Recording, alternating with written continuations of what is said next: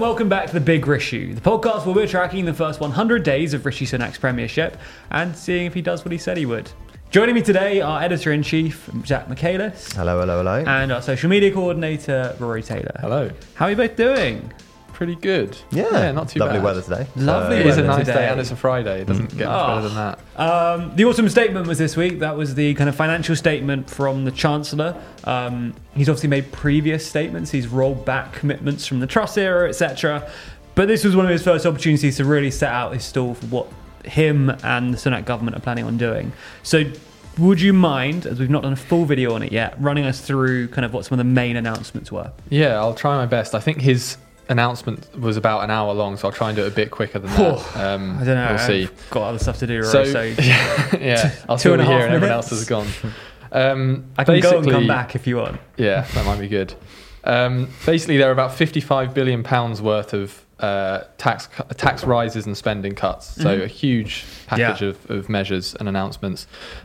Just to quickly go over some of the big ones. Thresholds for income tax, national insurance, inheritance tax were all frozen for a further 2 years until April 2028. Yeah. These are the kind of stealth taxes a lot of people were talking about and expecting. Also on tax, they've reduced the threshold for the top rate of income tax, the 45% one, from £150,000 to about £125,000. So more people will pay that top tax rate. Yeah. They're going to cut the tax-free allowance for dividend and capital gains taxes next year and in 2024. They're going to allow local councils to raise council taxes by from 3% to 5%. They've also frozen the threshold for VAT for business until 2026. These freezing of thresholds are the kind of stealth taxes, which just mean more people will pay more tax over time effectively. Yeah, because if you're freezing the rate at its current level and anything under that rate you don't have to pay tax on, as inflation happens and as you naturally get more money, then in real terms, the it real term shrinks. percentage is shrinking. Yeah. So that's the kind of main tax announcements. There was also the one on electric vehicles. So from Ben's going to be gutted. Yes. Ben loves talking about tax we should on have electric phoned him vehicles. for It's a this niche one. thing, and I don't think the audience will believe us. No. But this is one of Ben's real passions. Yeah. So from April 2025, electric vehicles are not going to be exempt from road tax anymore. Yeah. So those are the main tax measures. Okay. He also didn't mention it, but on that note, fuel duty is also going up quite I saw significantly. something about that. That was kind of hidden away in the OBR report. Basically, every government since about 2010 has planned on increasing fuel duty, and no one's done it for fear of angry car drivers. So this one might. Yeah, so this one probably might will. happen. Well, they seem to like they snuck it in there. Interesting. Yeah. So pretty much across the board, tax rises, right? Yeah. We saw a lot of tax cuts just a month or so ago. And now we're seeing kind of tax rises for basically everyone in the form of the stealth taxes. Yeah. Some additional taxes for the highest earners, pulling more people into that highest earning bracket. Businesses obviously getting roped in with dividends and capital gains, or business owners at least. Everyone being roped into increased council tax. VAT obviously impacts everyone, and electric car drivers too. Bit of relief for businesses in business rates, though. So sort of that's flipped out nice. a little bit. Yeah. Didn't know about that. Don't get too stressed out about it. There you go. Lovely. So kind of taxes going up across the board. Yeah. Does that mean we're going to get more fun stuff? Is the NHS suddenly going to be all shiny and new? Not necessarily. Okay. I'll be careful with my language. They did commit for the NHS to increase the budget by £3.3 billion a year for the next 2 years, and for schools, £2.3 billion for the same time frame. And so when it comes to the spending, the main thing that they've done is plan ahead for the next 2 years with these extra money. But beyond that, that's when the spending cuts or the planned cuts come in, or spending squeezes, I think they refer to them as generally. So when we're looking at those kind of increases, and you might not know the answer to this question, but when you're looking at kind of 3% for health, 3 billion for health, 2 billion for education, roughly. Is that actually an increase in real terms, or is that really just making up for previous shortfalls and kind of inflationary Oh, you're looking I'm at looking me. at you, Zach. I think actually, so I think Go on, give it a guess. I think year on year it is an increase in real Okay. terms. Oh, I'm bluffing here. I think it's right from what I remember from the statement. So I think it is year on year an increase in real terms. What is interesting is that, as we mentioned a second ago, Hunt has said that he plans to basically cut public spending from 2024 onwards. Okay. And given that both education and health have been de facto ring fenced, that means that it's the equivalent of about £20 billion worth less a year. That means that level of cuts is going to have to fall on stuff like transport, policing, local government, sort of small things like that. Defence again, I think they've made the 2% commitment for defence. Okay, so unlikely. Yeah. Yeah. So although there are accounting tricks you can use to inflate your defence spending. So, for example, in the last couple of years, we've started including defence pensioners in defence, like ex-personnel pensions in there, and that's sort of slightly inflated our GDP, our defence spending in GDP terms. 2024, what's the kind of logic behind increasing for the next couple of years and then cutting? Is this potentially maybe a cynical ploy ahead of the election, or is there some other logic there? Yeah, it's a cynical ploy ahead of the election. It's exactly that. Can I make some kind of defence? Go on. Of the government okay, there? cool. It might be bold. I also think there is a ploy, effectively. Sure. But the fact that we're in a recession that is going to last until around 2024. Sure. I think Jeremy Hunt has seen that the worst of things is going to be in the next 2 years. So bringing the kind of or like maintaining levels of public spending for those 2 years at least can dampen the effects of the recession. Okay. And I think the OBR did say that because of the things he announced in the autumn statement, the recession will be shallower and there'll be less jobs lost. But there still will be a massive recession and lots of bad things. Sorry, before we move on to the OBR, because they had some other interesting stuff to say. There's a bit more related to energy, right? Energy is one of the big drivers of inflation. Well, it is one of the drivers of inflation, and it could be even more so in the future. So what are we looking at when it comes to energy out of this? So there's the energy price guarantee, which has existed for a while now. That was or is at about £2,500 cap for a typical household for their energy bills. That was going to end in April. They've extended that for 1 year beyond April, but they are making it less generous by increasing the cap to £3,000 from £2,500. And as we've said many times before in videos and here, that cap is the cap for an average household. You could pay more, you could pay less. Yeah, many households will be paying more than £3,000 for their energy bills. Yes. So anything else? They are also extending and expanding the windfall tax on oil and gas companies from 35% to 45%. Oh, I've got 25 to 35. Yeah, yes, you're right. 25 to 35% on oil and gas profits, and they're also introducing a temporary tax on electricity generators of 45%. Got it. So there are a lot of calls to extend the windfall tax, and they seem to have kind of followed those calls, even if it's not as much as some people have been calling for. But that will raise money for the like household support payments that they've also announced. So pensioner households on means-tested benefits, people on disability benefits, they'll all be getting cash payments effectively. To cover energy bills or just generate cost of living? I think the idea is, to help with the cost of living, but with energy bills in mind, but, it's for them to spend it, I guess. And finally, on kind of benefits and pensions, the triple lock has been maintained on pensions, so pensions will continue to rise. And when it comes to benefits, it's going up by 10.1% with inflation. Yeah. So both of those are kind of locked in place, staying lockstep with inflation. Yeah. Which is good or bad depending on your politics. Do we need to get into that? It's that was possibly the one area or the two areas, benefits and pensions, that had they not done that, they could have faced a really serious, rebellion or backlash from their own party. But they obviously found money to do it. Sure. And benefits and pension.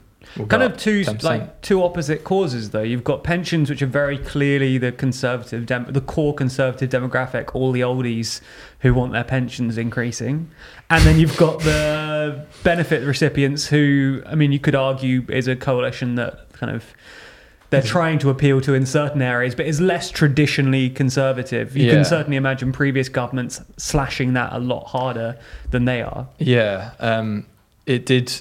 There was a kind of classic Conservative government announcement as well that they were, I can't can't remember how much money, but putting money towards making sure they would crack down on benefit fraud. And, of course. So gives with one hand, take away with another, I guess. Okay. No, I think it's interesting because you saw that in the Daily Mail headline in response to it, was that the Tories soak the strivers. Yeah. And what they're saying there is essentially that the tax burden is falling on working people, and that the implication obviously is that we shouldn't be giving so generously to the non-workers, the people on benefits and the pensioners. Aren't the pensioners the only people reading the Mail? I agree. Well, it's a weird attack. The benefits claimants, that's vintage Mail, but... Well, yeah, no, I intuitively I agree with you. I mean, the Express had, there was similar demographics to the Mail, obviously, and they were actually sort of chanting. I think the front page was victory, and that's referring to the fact that they got the triple lock in there. Well, very weird. We're going to have a conversation about this, I'm sure, another day. We've talked about videos around kind of the disparity between working age people, especially younger people, and more home-owning, elderly, even pensioners. So I think that whole conversation is one that's kind of fraught at the moment, especially with young people, and one will come on to another day. But interesting, those moves on kind of both sides there. Rory, you mentioned the OBR's reaction, the Office of Budget Responsibility. Do you want to run us through what their reaction has been? And also who they are quickly. So they are an independent body that basically do economic forecasts for the government. So Jeremy Hunt asked them to publish their forecast alongside the autumn statement based on the things he announced. To put it bluntly, it was very bleak, all the things they had to say. There was this bit about how the recession is going to be shallower because of what was announced, but that's good news. But some of the things they said were just deeply, deeply bad, basically, for the UK. So good. The worst fall in UK living standards since records began. There's one for you. 7% drop in household incomes over the next 2 years. So that drop in living standards will apparently wipe out the past 8 years of growth in living standards. So we're back to 2013, which is fun. Taxes are rising to the highest sustained level since World War II over the next few years as well. Okay. So that's good kind of news a across the picture of the state the country is in at the moment. They also predicted a recession, obviously. Oh, yes. Yeah, they said we're in a recession now. Okay. Yeah. I mean, I think the vibe of the rest of it certainly reflects on that. And the last bad bit is we don't hit pre-pandemic levels of GDP until the end of 2024. Oh. So, all good stuff. Good I mean, that is actually amazing. That's nearly 5 years, isn't it, of essentially below 2019 levels of GDP. Fun. And for households, all the way back to 2013. Like, how long will it take for households to get back to the same level? Yeah, it's fascinating how crap this is. I mean, I'm always sort of torn between two intuitions here, though, which is, on the one hand, obviously going back 8 years in terms of disposable income is crap. Yeah. And we've never had anything like this before. I mean, if you look at the graph that the OBR published, it's sort of like wiggling along, and then for the next 2 years, it just goes like, and then sort of comes back to the wiggle. But on the other hand, I guess, I don't know, this might be the wrong take, but 2013 wasn't the end of the world. It's not like we were totally impoverished at the time. So, I don't know. There's a tiny bit of optimism there, at least. Yeah, exactly. It's a really you could do a very silver lining. an even thinner silver lining would be there hasn't been a huge amount of growth in living standards in the last 8 years. So there's not that much to lose. Yeah, Lovely. It's not much consolation though. So the OBR generally negative, Zach aggressively positive. What was the reaction from Labour? They didn't like what was announced. Basically, they framed it as the government taking from the pockets of, workers in Britain, and says they should have, taxed more heavily the wealthier. Yeah. Obviously, things like the windfall tax extension and expansion were things Labour had been calling for, but I think they still say, they could have done it more. It's an interesting one with Labour because there's been some talk that the Conservatives have kind of set a trap for Labour by pushing the worst of things till after the election or till the year of the election. But maybe I don't know if that's a deliberate trap or not, but I don't think that is a realistic, I can't see that working at all when you've got things like the worst drop in living standards on record, 8 years of growth wiped out. You can't get past those things. Themselves still, I feel. Yeah. I think it's an interesting one for Labour because I think that whatever they might say, however much they might protest against it, in distributional terms, this is quite similar to what a Starmer government would do. And it's very similar to what sort of Tony Blair would focus on. So you ring-fence education, you ring-fence health, and then distributionally you are taxing the wealthiest the most heavily, and you're in fact protecting the bottom decile. But I think that while it is similar to what Starmer probably would do, Rory's right. It doesn't really matter. He can just keep on going. We're only in this shithole because you've had 12 years of Tory government and it hasn't worked. And it doesn't really matter whose fault it is. If you preside over the biggest fall in living standards in modern history, you're not going to win the next election. Okay, so that was Labour's response. And we've also kind of touched on the Conservative response already when it comes to the Mail and the Express. But has it been supported by the government's own party, or has there been some backlash from Tories too? Generally, I think they have supported it. They might not be, they're not going out cheering about the tax rises, but there's no sign that there'll be anything could be defeated or anything. There have been some people who, Jacob Rees-Mogg is one example, who has spoken out saying government should, I think he said Jeremy Hunt's taken the easy option of raising taxes. And he thinks government efficiency should be looked at instead of raising taxes. But that's, one wing of the party. Interestingly, though, Esther McVey, who's a Conservative MP and someone who Jeremy Hunt, in the leadership election earlier this year, Jeremy Hunt said if he won, he would make Esther McVey his Deputy Prime Minister. She has said she can't support the tax rises unless he scraps things like High Speed 2, the rail project, and other, I think she called them vanity projects. So, there's some degree of discomfort in the Conservative Party about, the massive tax rises, but I don't think enough to stop them going ahead with it. Okay. I was just going to say, anything I'd say on that is that I think the people who will be most upset by this are the Jacob Rees-Mogg sort of Liz Truss-ites. And they've been subdued by Truss's atrocious premiership. But like fundamentally, they sort of do have a point in that Hunt has gone for the easy option so far as he's covered the fiscal hole by just raising taxes instead of trying to structurally reform the UK economy to make it essentially more resistant to these sort of shocks. But at the moment they don't really have any political capital because Truss did so terribly. Did so badly, They won't be down forever though. No, exactly. Give it 2024, they'll be furious. Exactly. One last kind of grouping to pay attention to, the Institute for Fiscal Studies. Do you want to outline quickly who they are too, and also what their take has been? Yeah, they are basically a think tank that looks at the economy. They do lots of, it's kind of not like the OBR, but they whenever there's a budget or an autumn statement, a fiscal event or whatever we call it now, they always will analyse it and put out a lot of research on it. They were pretty bleak as well, much like the OBR. No. So they said that we've entered a new era of higher taxes.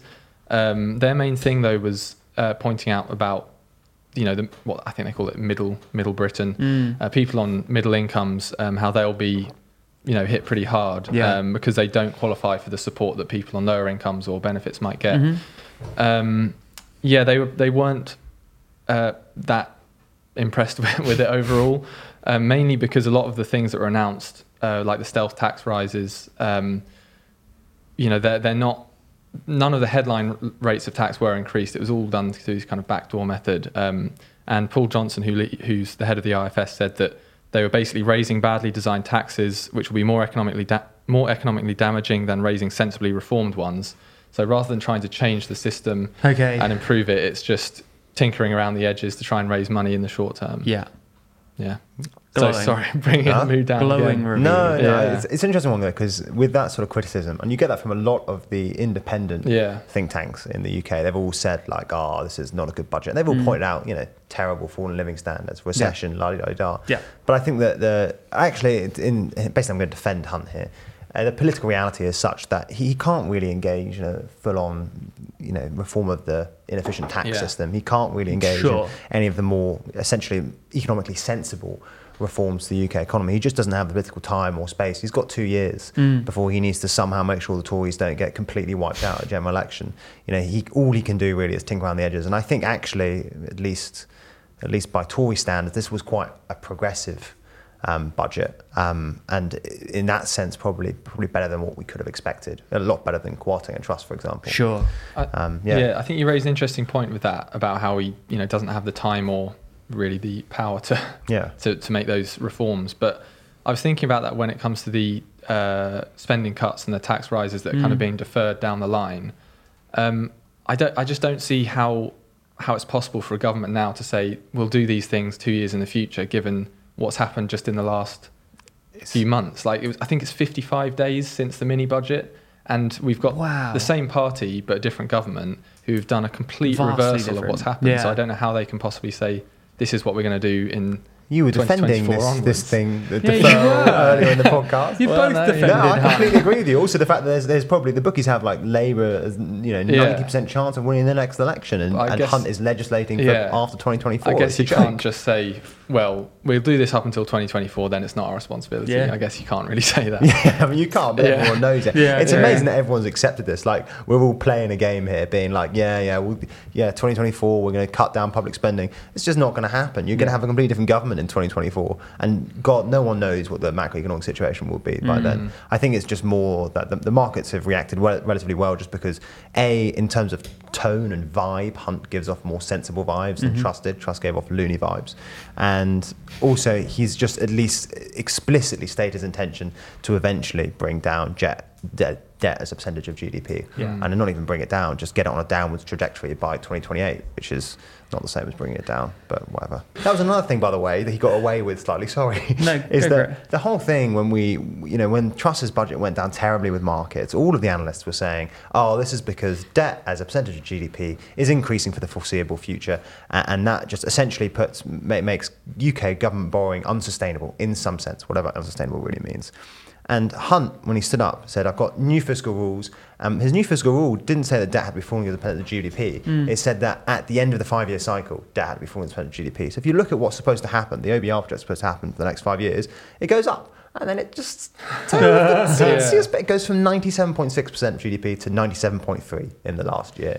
It's nothing, and it jumps from about 80% now, 80% a year ago, up to 97% in the next couple of years.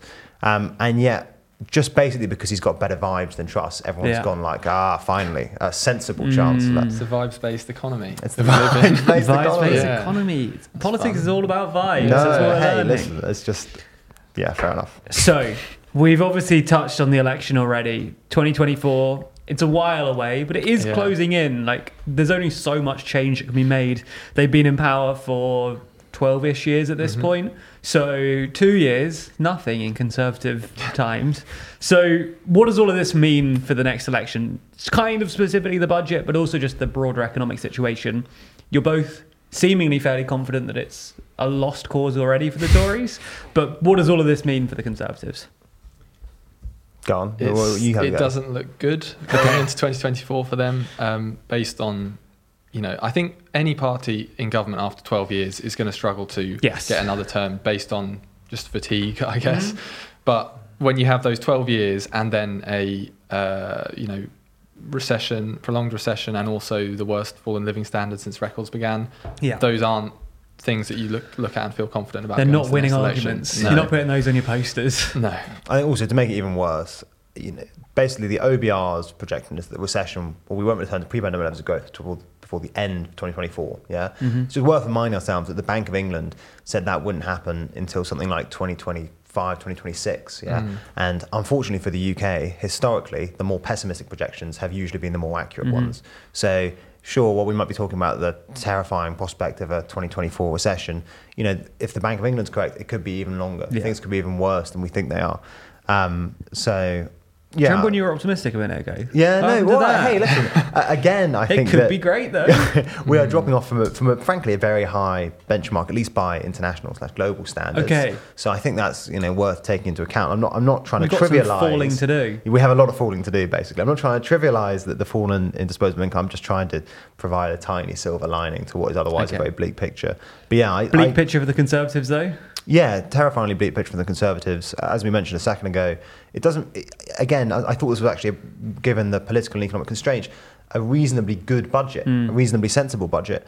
But the fact of the matter is, it doesn't really matter whose fault it is. If you preside over the biggest fall in living standards in modern history, you just get punished at the election. And given that it looks like the poll ratings have stabilised already, and the Labour have a 22 point lead on the Tories.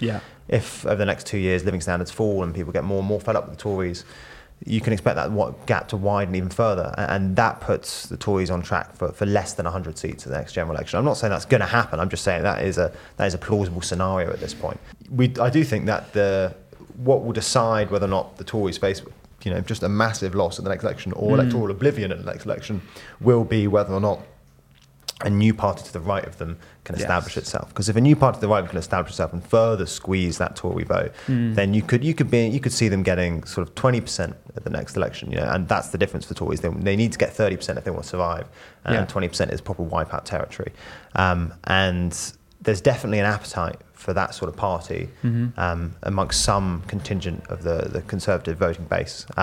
Again, in that video we're about to release, we mentioned that there was a new poll out the other day for the Times, or maybe the Telegraph. Times, I think. Times, suggesting that 28% of people, including about 40% of Conservative voters, would vote for a new Nigel Farage party. Yeah. There's clearly a massive appetite for it. And again, it's a vibes thing. It's because Sunak just doesn't have the same sort of like hardcore anti-immigrant Brexity vibes that Johnson and Truss had. So there is this political space to the right of him that someone like Farage could capitalise on. And you can see the outlines of that appearing already. Like, it's going to be focused very heavily on immigration, which has become a bit of a weak spot for the Tories. Yeah. Probably focused quite heavily on anti-net zero stuff, which I think as fuel duty comes in, that might might be more of a thing. And also very heavily focused on Brexit, which people still feel is not going very well. And it does look like Sunak wants to take a softer line than some of his predecessors, just because he's sensible and he knows that actually we don't have the political or economic space to fight a war with the EU at the moment. So I think, that's really the big question for the Tories, is whether or not Farage or some Farage equivalent pops up on the right of them. Anything to add to that, Zach, Rory, or do you agree generally? I do agree generally. Very good analysis. I was going to say, even though it's looking bad for the Conservatives, I don't necessarily think it's like great for Labour, because I mean it's good in the sense that I think they'll win the next election based on what we know now, but it's not going to be, an election campaign is not going to be easy, because they can say the last 12, or I guess it'll be 14 years by then, have been bad and all these things have happened, but they're going to inherit whatever the economic situation is, and I think Rachel Reeves, the Shadow Chancellor, has her own fiscal rules that she says she'll stick to, because Labour are desperate to prove that they're sensible on the economy and stuff. So they're going to struggle to really make certain commitments on spending and investment, I think, without actually knowing what the situation is at the next election. So I don't think it's necessarily an easy job for them. But I think that cuts both ways. So I've been thinking about this a bit, because it has echoes of 2008, doesn't it? When the Labour just have an issue with the economy, people don't trust them so much on it, and it was a bad economy, and so people went, we want the safe bet of the Tories.